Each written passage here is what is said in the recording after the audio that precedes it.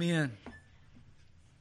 It sure is a blessing to see everyone this morning, family and friends, and of course all the members of the church here. I want to ask you to turn in your Bibles to the book of Exodus. Exodus means the way out, the departure. We've looked at this wonderful book and this wonderful narrative as a journey of redemption. Truly a journey of redemption for the children of Israel as they escape from bondage and receive the law of God and then are welcomed into the promised land. But their story is also our story. We see ourselves in every stop that they make on the way, and we learn about God's dealings with us. And so we're going to finish up the 15th chapter, and we're going to look at verses 22 through 27 this morning. And the title is Living a Bitter Sweet Life. Living a bitter sweet life. So we know from our story that they have escaped from Egypt. They received their marching orders and they marched out. And they were lavished with the treasures of Egypt as they went on their way. Not a dog barked the night they left. Young went, old went, middle-aged, rich, poor. It says that there was not even one infirmed among them that was not able to make the journey. It's an amazing, amazing thing. And they went out with a mighty hand. But then the wilderness enclosed around them, and God led them into a particular place where it would seem that it was against all odds for them to be able to live out the freedom, the liberty, and experience the promises that God had made to them. But against all odds, the man of God said, "Stand still and see." And God delivered His people in a mighty way as a great picture, not only of our baptism and identifying with Christ and freedom from our old life and our old self and freedom from Egypt, but also a great picture of the resurrection to fill the walls of death, enclose us and old age, but then to be delivered through the resurrecting power of Jesus Christ to the other side and to worship God. Oh, how God changed their tune so quickly that day. I'm glad that God often does that. Aren't you glad that God has changed your tune in your life before? But we do see here that they began what is called the wilderness wanderings. And if you will, join with me here, and we'll see the beginning of this part of the narrative. Exodus 15, beginning in verse 22. So Moses brought Israel from the Red Sea, and they went out into the wilderness of Shur. And they went 3 days in the wilderness and found no water. And when they came to Marah, they could not drink of the waters of Marah, for they were bitter.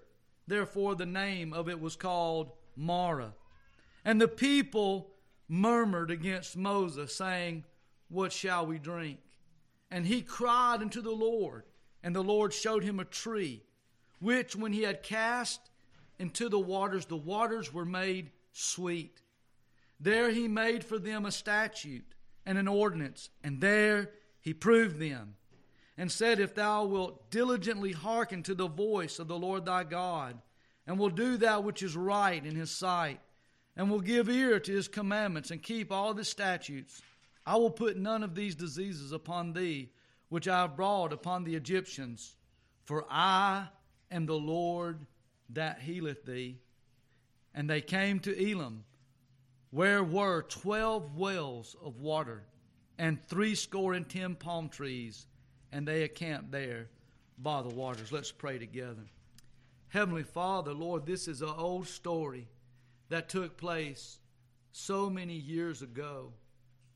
But Father, you can bring it to life today. Through faith, Father, we can see and we can take part and we can experience, Father, your same healing power, your same tremendous help to your people. Lord, help us to never be a murmuring or a complaining people, but help us to be a thankful people and a worshiping people. Lord, help us to live upon your grace and according to your law. In Jesus' name, amen. All right, living a bitter, sweet life. I'm glad I can include both words in the title. For wouldn't it be sad if we only said living the bitter life, right? But we know that there are parts of our lives, even as Christians, in which we experience some of the bitterness of the curse that is upon this world, some of the bitterness of our own disobedience against the Lord. But hallelujah, there's the sweet as well. And one day all will be sweet in the sweet by and by the sweet grace of God. But here in our story, the children of Israel have been redeemed. The blood of the lamb, of the Passover lamb, you remember, was shed and wiped over, and death passed over them. And they were able to come forth out of Egypt, out of the world. And then they escaped the bondage. They escaped the oppressor, and they worshiped God. And now, as the rest of the story has showed different parts of redemption, the wilderness wanderings in regards to our spiritual redemption are much likened unto the sanctification process that we go through as children of God in this life. And so God is going to use these wilderness wanderings, as they're called, these several stops along the way to the promised land, to prove and to try and to strengthen and to mature the people of God, much as He does in our lives through different trials and tribulations that we go through. I just want you to read the Apostle Paul's commentary on the wilderness wanderings, because I think that it is very eye-opening from someone that was so far removed from that time period, him looking back and then applying it also to the New Testament age and the age of grace that we live in. So turn with me first, before we dig into our text, to 1 Corinthians chapter 10. Because he said we should apply these things to our own lives, and we don't want to miss that. 1 Corinthians chapter 10, beginning in verse 3. And did all eat the same spiritual meat? And did all drink the same spiritual drink? For they drank of that spiritual rock that followed them, and that rock was Christ. But with many of them God was not well pleased, for they were overthrown in the what? In the wilderness. Now, these things were our examples, to the intent we should not lust after evil things, as they also lusted. Neither be ye idolaters, as were some of them. As it is written, the people sat down to eat and drink, and rose up to play. Neither let us commit fornication, as some of them committed, and fell in one day 23,000. Neither let us tempt Christ, as some of them also tempted, and were destroyed of serpents. Neither murmur ye, as some of them also murmured, and were destroyed of the destroyer. Now all these things happen unto them for ensamples, and they are written for our admonition, upon whom the ends of the world are come. Wherefore, let him that thinketh he standeth take heed, lest he fall. Beloved, it's a long march to Canaan land. It would be nice if in this life we were regenerated and then glorified. Can I get an amen? Wouldn't that be nice? But God has decided for His glory and for our good that for most of us it is not going to be that way. But there's going to be a period and a process of sanctification in our lives where He proves us, where we prove God, and where we are prepared for the great things that He has in store for all of His children. And sometimes it is bittersweet. So, let's dive in. The first thing that I want us to consider this morning is that often this world is a barren and bitter wilderness. It says in our text that after the Red Sea, they went out into the wilderness of Shur. the word sure means like a wall. And how often that is so applicable to our Christian walk. We are serving Christ, we are loving Christ, things come into our lives and it's like we hit a wall. And we're knocked back or we're knocked down or we have difficulty seeing the way forward. And that's what this world is. None of us should expect the friendship of the world. None of us in here as children of God should expect the world to love us. Should we? Should we expect the love of the world toward us? Did they love Jesus? Was Jesus' life just an easy path from the time he was baptized until he had ascended unto the Lord? Was it an easy path? No, but we know that God has had one son without sin, but no sons without suffering. Even think about it in Jesus' own personal life, right? After he was baptized, where's the first thing that the Spirit led him to? Somebody say it out loud. The wilderness, right? And there he was proved. There he was tested. The Lord of glory himself, the God-man, went into the wilderness for 40 days and was tested in the same manner. And there he defeated the enemy with the word of God and came out the better for it as a servant of the Lord. Though there was no imperfection in him, yet the Scripture tells us that he learned obedience through the things that he what?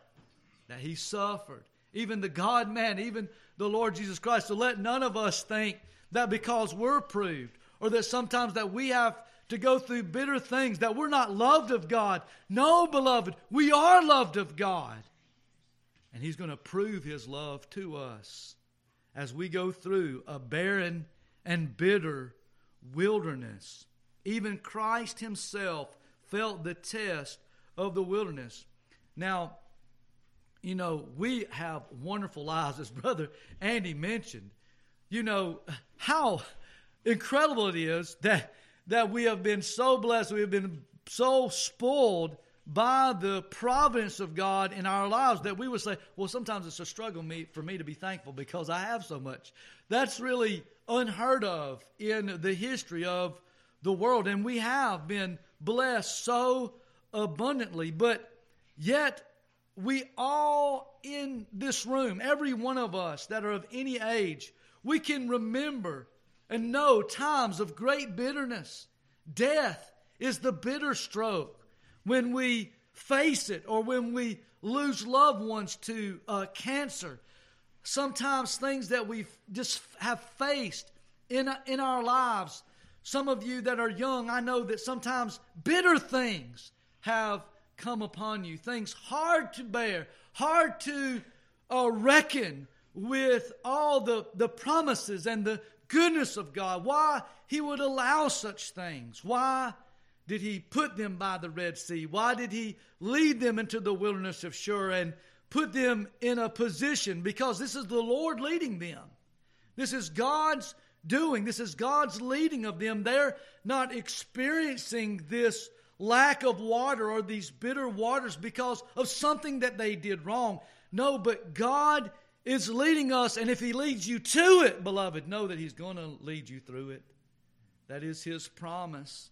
But this world is often a barren and bitter wilderness, and there are two main purposes for the wilderness wanderings. There are two main purposes for all the bitternesses that we, or most of the bitternesses that we experience in our life. The very first purpose, and we all know that we need this so much, is to humble us. Amen. We are so full of pride just by human nature, and we need the dross burned off of us. We all know that we do. Even those of us that have been walking with the Lord in the kingdom, we could look, and if we put ourselves under the microscope of God, we would see so many impurities, so many imperfections, and if we were in our right mind, we would say, Lord, purge me of these things. Well, there's only one way for that to take place in our life, and that is through the furnace of affliction. They needed to go this way. They needed to be tested. They needed to be proved. And so do we. Look in the book of Acts, chapter 14, just for a little sidestep here. Go back with me to the New Testament, here in this holy history in the book of Acts. And I just want to pick up this thought. And because so many Christians, I think, have a more difficult or harder time than they should, because they are expecting too much from this world. They're expecting too much from this life. This life was not designed or meant by God for us to just have a rose-turned pathway. We're strangers and pilgrims here. This is not our home. We can't make it our home. We can't expect just milk and honey in this world or in this life. You will be much deceived and much disappointed if your outlook of your life and world is that way. But here it is. Here the disciples are doing that great work that God gave them in verse 22 of Acts 14. Remind yourself of this today, confirming the souls of the disciples and exhorting them. Beloved, let me tell you, the first century church lived through hard times, through difficult times, through much persecution did they serve, and many of them had to give their lives for their faith in the Lord Jesus Christ. Many of them lost everything for the sweet name of Jesus, and to be numbered among them that believed in Him. Paul is not writing to people who didn't know what it meant to suffer. Even when the Apostle Paul writes to us, encourages us in the Pauline epistles about giving thanks always, he wrote that from a prison cell, beloved. Never forget. Never forget. And exhorting them, this is what we need, to continue in faith, and that we must, not that we may or that we might, but that we must, through much tribulation, enter into the kingdom of God. Hallelujah. So the main purpose of the wilderness wanderings, the main purpose of my sanctification in my life is to humble me, but to also show me that God is with us. Aren't you glad that it's twofold? That it's not just that God is trying to trim me off or to make me a better follower of Him, but also He is revealing things to me about Himself that empower my soul, that empower my life, that increases my faith to believe in that which is to come. Because, beloved, that which is to come is what we long for. If there's not a longing in your heart for something better than this life, I doubt you to be a child of God. If never in moments you say, Lord Jesus, I wish you would come right now. Oh, Lord Jesus, I'm so tired of the bitterness of this world. Maybe you're not living for Him the way that you should. But if you've had those moments, and when you sing those songs about heaven, that they're not just sentimental hogwash, but they're the hope of your undying heart, beloved, then you know God has sweet purposes in some of the bitter things that He allows you to go through. Now, I've been with many of you.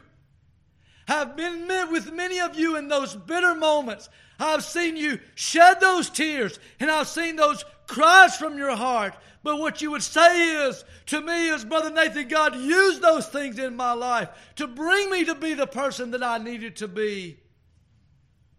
And He makes everything beautiful in His time. And not only has He proved me, but I have proved Him. And I have found Him faithful. Oh, beloved, here they are brought. You know, remember how we said God changed their tune, right? Before the Red Sea, they said, it's all over, we're done for. And then just moments later, a day passed, and then they're praising and glorifying God for His victory. But now, 3 days later, they're back to the same old tune, right? Oh, beloved, how quickly we change our tune when we hit the wall, right? And that the tune changes. And how often does God use the scenic route? You know, there was a direct route to Canaan land. There was a direct route to the Jordan River. It was by the sea. That's the way everybody else went. And sometimes, you know, that's the tendency of our heart. And that's the way that we would go. We would go the path of least resistance. We would never be challenged. We would never be proved. We would never face certain things, and we would never grow, and we would never be sanctified. But God uses the scenic route, doesn't He, Brother Andy? He takes us through the scenic route so that we can learn that we can trust Him.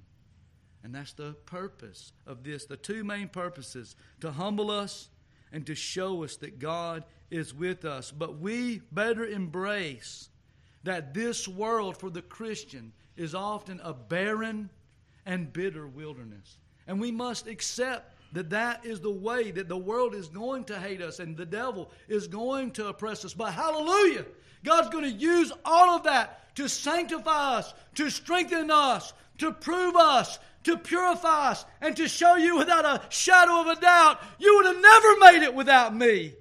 Can you testify that this morning? Lord, wherever I'm at today, I would have never made it without you. Can y'all give me an amen? You would have never made it where you are without Him.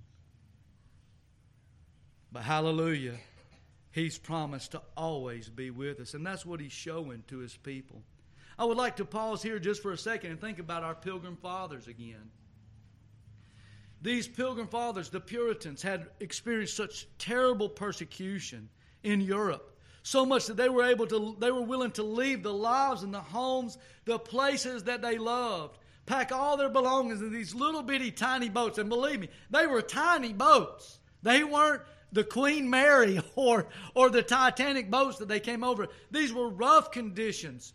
And so they also, in a sense, passed through a sea, didn't they?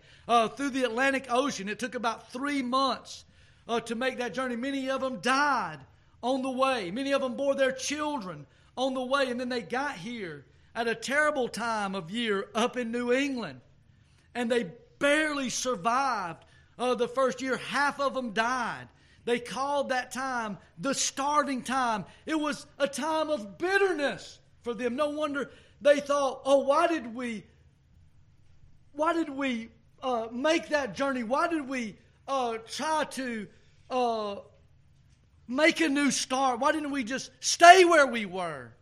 Oh, but then spring came, and summer came, and the harvest came, and a new boatload of Puritans came and benefited from what they endured and what they started. And beloved, we are still experiencing some of the blessings of that courage and faith, and how God proved them, and how they were willing to face all of those things. Yes, journeyed the Atlantic, endured the starving time, and then the time of Thanksgiving. Don't you love how this narrative showed they made a journey, they experienced bitterness, God turned the bitterness to sweet, and then God leads them to an oasis. Oh, how good is our God. And in the middle, He said, oh yeah, by the way, God reveals Himself for the first time as a healing God. This is the second place in the Scriptures where God is mentioned of as healing. The first was, you remember, Abimelech was cursed by God because he took Abraham's wife Sarah, and Abraham prayed for him, and God healed Abimelech. That's the first mention of God healing in the Bible. Well, this is the second mention, but it's a theophany of God. It's God revealing Himself, revealing part of Himself and His character to His people. I'm a healing God. I'm a Jehovah Rapha. I'm the God that healeth. And isn't that exactly what we see in Christ? The great physician, the gentle healer. He is who He says that He is, beloved. No, doctors don't heal anyone. Medicines don't heal anyone. It is God that uses those things to heal us. All healing comes from God. All healing comes from God. Those things would not work to help us heal unless the way that God designed the human body and designed the elements of the universe. That's all God. Doctors aren't doing that. Medicines aren't doing that. Pharmaceutical companies aren't doing that. Just like it wasn't the tree that healed the bitter waters. It was God using the tree to do it. Who made the tree? God. Amen. Oh, second point. Second point. Only God can satisfy and make life sweet. The shallow cisterns of this world will always run dry. The shallow cisterns of this world will always run dry, but God satisfies the soul. Psalm 63. Oh, let's turn there and read from the sweet psalmist of Israel. Did David, if you lived a life without any bitterness, your life as a Christian would contradict the life of every Christian in the Bible. It would, wouldn't it? Psalm 63. Look at this, what the sweet psalmist of Israel, he went through many bitter things. But I love this, what he says here. Psalm 63 and verse 1. Listen to this. Would you pray this as well? This is a psalm of David when he was in the wilderness of Judah. O God, thou art my God. Early will I seek thee. My soul thirsteth for thee. My flesh longeth for thee in a dry and thirsty land where no water is. Oh, beloved, only God can satisfy. Only God can make life sweet. Maybe there were some here that were thinking back to the Nile and what the Nile was to Egypt and to their lives, and how that they always had plenty to drink. And maybe we know how their hearts were, because many times they said, let's go back to Egypt. We had plenty of water there. But what God is teaching is, look, stay with me. Believe in me. Follow me. Be with my people. I can provide everything that you need. I can even make bitter water sweet. I can even bring water from a rock if you need it. Hallelujah. John 7 and 37, we want to hear the words here of Christ. In the last day, the great day of the feast, Jesus stood up and cried, saying, if any man thirst, let him come to me and drink. And he that believeth on me, as the Scripture has said, out of his belly shall flow rivers of living water. Hallelujah. The shallow cisterns of this world will run dry. Moses, he had to be shown the tree as we have to be shown the cross, right? Don't you see the symbolism, the spiritual symbolism here of this tree that made the bitterness of life, of experience, sweet? Oh, the cross it's a bitter scene, isn't it?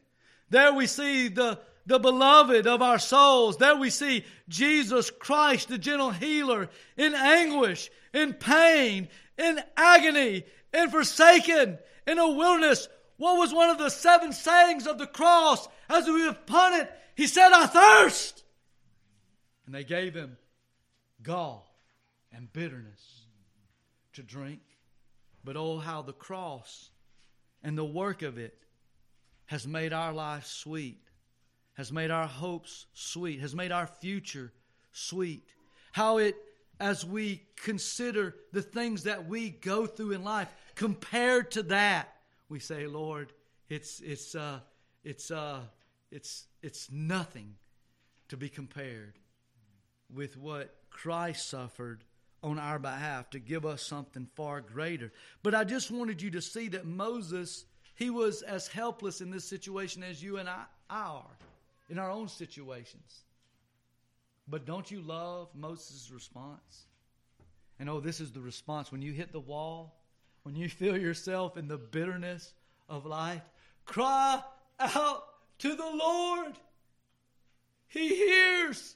He is waiting for you to ask for His help, to see the humbleness of your heart and your faith, reaching out to a healing God. And Moses, it says in our text, he cried out unto the Lord. And God said, look at that tree. He had to be shown the tree. Moses didn't know that the tree would do that. Just as you and I can't see the cross unless God reveals it to us. To the world, it's a shameful thing. It's a stumbling block to them, right? And an offense. But to us, it is the sweetest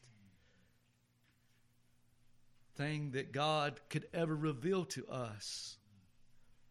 How that our healer, our Jehovah, our Jesus, was willing himself to be on the tree of the cross and suffer the curse for us, that we would never thirst. In regards to our spiritual needs, only God can satisfy and make life sweet. We can cry unto the Lord, and we find out that He is the healer. And what sanctification through redemption does, it weans us from the carnal comforts of this life. It teaches us to set our affection on things above and not on the things of the earth. So Jesus, on the Sermon on the Mount, He says, don't take thought. Don't let this be the driving force of your agenda or of your wants about what ye shall what? Eat, or what ye shall drink, or what ye shall put on. For your Father knoweth that ye have need of all these things. But seek ye first the kingdom of God and His righteousness, and all these things will be added unto you. Now, beloved, one of the powerful things that I think that I hope that you will dig out of this for your life. God deals with His people in grace in this passage, doesn't He? He gives them something, and He helps them in a way that they do not deserve. And it's all happens, and they are restored through the grace of God. But notice that grace does not mean lawlessness. Shall we sin that grace may abound? What? God forbid. Now God gave them those sweet waters. God gave them these 12 wells and 70 palm trees as an oasis. But He also said, you need to do and live the right way. Can I get an amen? He said, you need to live the right way and be blessed through that in your lives. And you have all the grace from me that you need. Oh, hallelujah. He said, seek ye first the kingdom of God. So, two main points that we've looked at. This world is a barren and bitter wilderness. God is going to humble us, but also show us that He's always with us through these wilderness, through these wanderings, through these. It says here in our text, you read what it says. There He what? He proved them. He proved them. He's going to prove you. He's going to test you. He's going to try you. But beloved, even in the temptations, as I didn't finish Paul's commentary there, the end of that commentary that we read in Corinthians, he said, every temptation that is taken you is common to man, and God will with the temptation make a way of escape. Oh, only God can satisfy and make life sweet. All right, thirdly, we're going to move fast now. Stay with me. Stay with me. So what was bitter in this narrative, and why was it so? What was bitter and why? I ask you, life isn't all sweet, is it? But hallelujah, it's not all bitter. What has been bitter in your life? What has been bitter in mine? And why? It's a great question to ponder, to think, to meditate on, to learn from, to be able to teach others that are coming up after us as they're going to face that as well. I think, and my mind turns to Job, the great patriarch. Through of no open sin or we know Job had sin, but we know in the story, in the narrative of Job, did he suffer, beloved? Was Job proved? Was his faith proved? Yes. And did he have bitterness? Did he experience bitterness? Yes, he did. And it wasn't because of any open or public sin that Job had. Job was an upright man, one that feared God, one that God, as the sons of God met together and came to present themselves before God, that God would even say about Job, have you considered my servant Job, that there's none like him in all the earth? I doubt that, not to condemn any of you, but I know that God wouldn't say that about this sinner man. If Job needed to be proved and tested, how much more that you and I are in need of that as well. But Job learned through patience and perseverance the mercy of God. Yes, he did. Let's just, before we look at the bitterness there, let's listen to Job. Because sometimes I think we forget. We think that we're the only ones that have it hard. And we don't even really have it hard. You know, beloved, I know we are, and I'm glad we're blessed. And I'm glad that we're not suffering and that we're not persecuted. But we do need to realize and praise God for how good that He is to us, and not murmur and complain and whine in life. To remember so many. Listen to this. I doubt that any of us have been to this place, maybe to some degree. Job chapter 10, my soul is weary of my life. Whew. That sounds like some bitterness to me. Sounds like a man that lost all of his children. Sounds like a man that lost all of his possessions. Sounds like a man that lost all of his health. Lost the sweetness of the close felt relationship that he had with God. And is asking why? Why the bitterness? My soul is weary of my life. I will leave my complaint upon myself. I will speak in the bitterness of my soul. Anybody in here ever been without water for 3 days?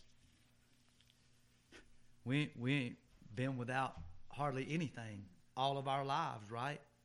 We look at the wilderness wanderings, and sometimes we're kind of, from our ivory towers, we look at them and say, man, 3 days, all it took, and they're back to complaining again.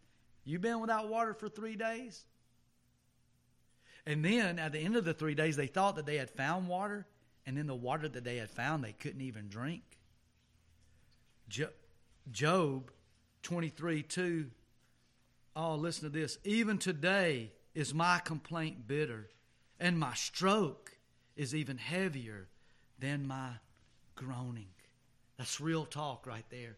Life's that tough and hard sometimes, even for God's beloved, chosen, elect people it is. Israel's bondage was bitter. Do y'all remember that in the story? If you go back in the book of Exodus and you read, it expresses it and it is quoted that exact way, that their bondage was bitter to them. You better remember and be conscious of how it was in life before you knew the grace of God, and never complain. It says that the herbs that they ate at the Passover meal, the very herbs that they ate were what? They were bitter. To remind them. And every time that they ate them every year, it was to remind them of the way it was before they were redeemed and brought out. To never forget. Israel's bondage was bitter. The herbs were bitter. Here, and whenever you experience in this life, and none of us have really experienced this that much, but being in a condition of want is bitter. Here they lacked water. We're talking about 2 million people that were needing something to drink.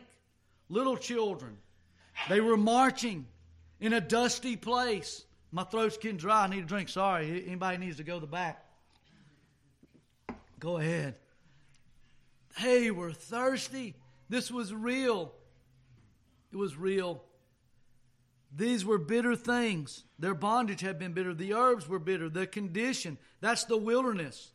The condition is the wilderness itself, the being without water. It's bitter sometimes. We find ourselves, maybe as a young person, and you long to have someone to love, and it seems so hard to wait upon the Lord to bring that person that loves Him and loves His kingdom and will love you in the right way.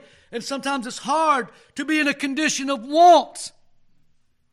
We want things, don't we? We want things. Sometimes over-wanting can bring a bitterness into life. Not wanting, truly wanting the right things can cause to bitterness. But then also I think the failed expectations here. Failed expectations can be bitter. Am I the only one? Expectations of myself, expectations of you, expectations of those who rule over us, expectations at my job, expectations in general. Here, relief has finally come. The scouts out, they said, we found water. Oh, I'm so thirsty, but I'm finally going to get a drink. This circumstance that I've been praying about is finally going to come to an end, or God is going to, you think He's going to do something, and then He does totally opposite of what you thought He was going to do. And you have to deal with the failed expectations of your own heart, or of yourself, or of your life. Here is the bitter water of Mara. Oh, don't we remember Naomi? She said, I went out full, but I came back empty. She had expectations as she went to Moab with her husband and her sons. And there was food there. The grass was greener on the other side. She had expectations. But we know how it turned out. As she came back, and she said, don't call me blessed. Don't call me Naomi. Call me Mara. For the Lord has afflicted me and my life is bitter. But the grace of God. We're reading through that. I'm not going to spoiler alert on Brother Andy's messages. But we already see it getting better, right?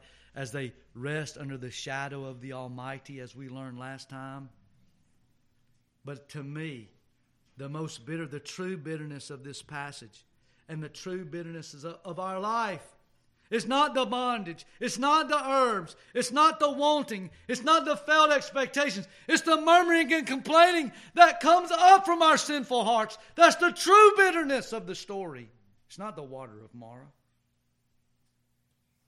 It's the unthankfulness. It's the doubting and presuming that God doesn't care. That's the true bitterness of the story.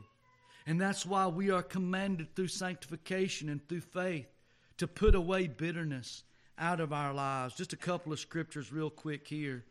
Ephesians, remember I told you that the Apostle Paul, as he writes these letters, he's writing them from the prison. Paul could be bitter. Paul could have been a bitter person. He was really mistreated by his own people. And then a lot of times he was even abandoned by the church and church people. Many times. And we read that he experienced many bitter things. But here he writes to us in the book of Ephesians, read this and make this a prayer in your life. Verse 31, let all bitterness and wrath and anger and clamor and evil speaking be put away from you with all malice. Do you have bitterness in your heart? Somebody that wronged you? I pray God it's not me. Please forgive me and let healing come. What are you is there bitternesses in your heart against God? Cry out to Him. Remove all bitterness from me, Lord. I have it so much better than I ever deserved. And Lord, whatever else I've lost, I have you. And that's worth more than anything. That's the best of all. And you've promised that I would never lose that, but know the joy of that more and more. So wean me from carnal delights. Wean me from wants and my wrong expectations. And let me cry out to you and learn to trust in you, that you're a healing God, a providing God, a benevolent God. But you also are going to use time and experience and life to make me more like your Son, so that I may be received into your presence one day.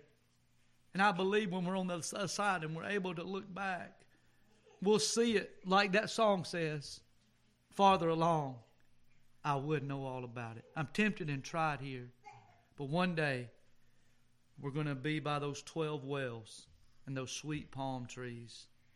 And we're going to say it was worth it all. Hebrews 12:15. Looking diligently lest any man fail of the grace of God, lest any root of bitterness springing up trouble you, and thereby many be defiled. They're just bitter. They can't even enjoy the sweetness in their life that is there. But it's a bittersweet life, isn't it? It really is. So, that's what's bitter and why. But as we close, what is sweet and why? What is sweet? What is sweet in the story?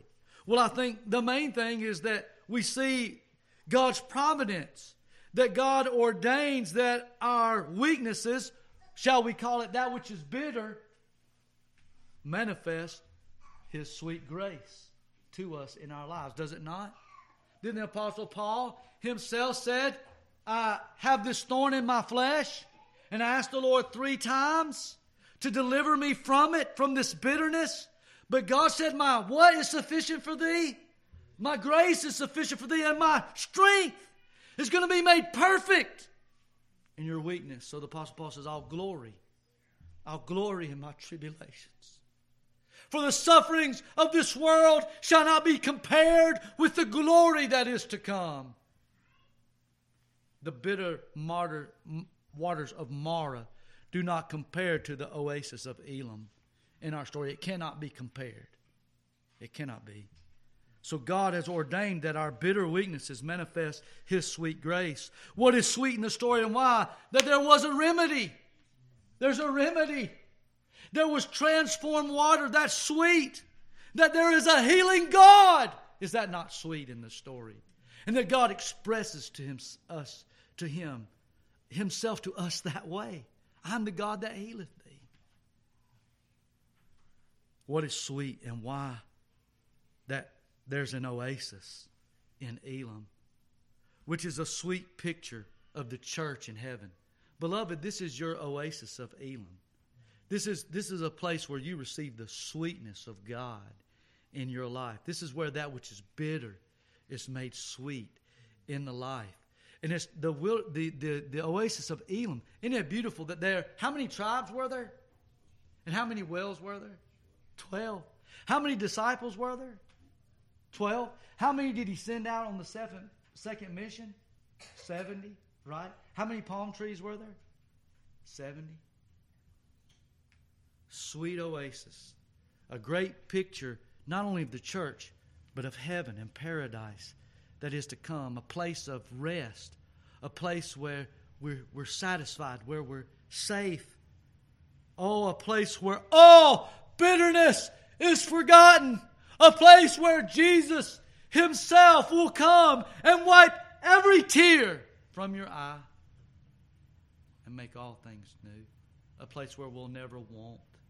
A place where our expectations will always be surpassed. A place that won't be a wilderness and barren anymore, but a home. Not a wall to fight against, but a wall to keep us in and keep evil out forever. Oh, beloved, isn't it beautiful? Man, may the Lord bless us to learn to never complain again, right? Never complain, never murmur or complain. Keep that bitterness from me, Lord. I wanted to close this morning. Thank you for your good attention.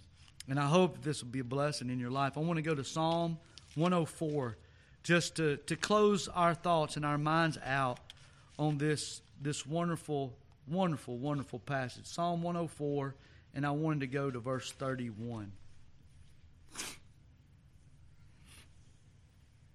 What is sweet and why?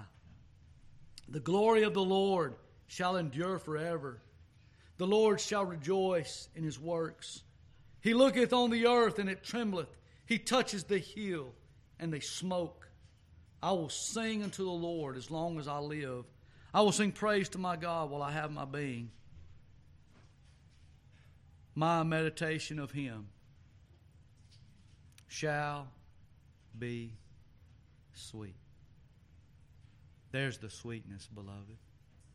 It's all wrapped up in Jesus Christ.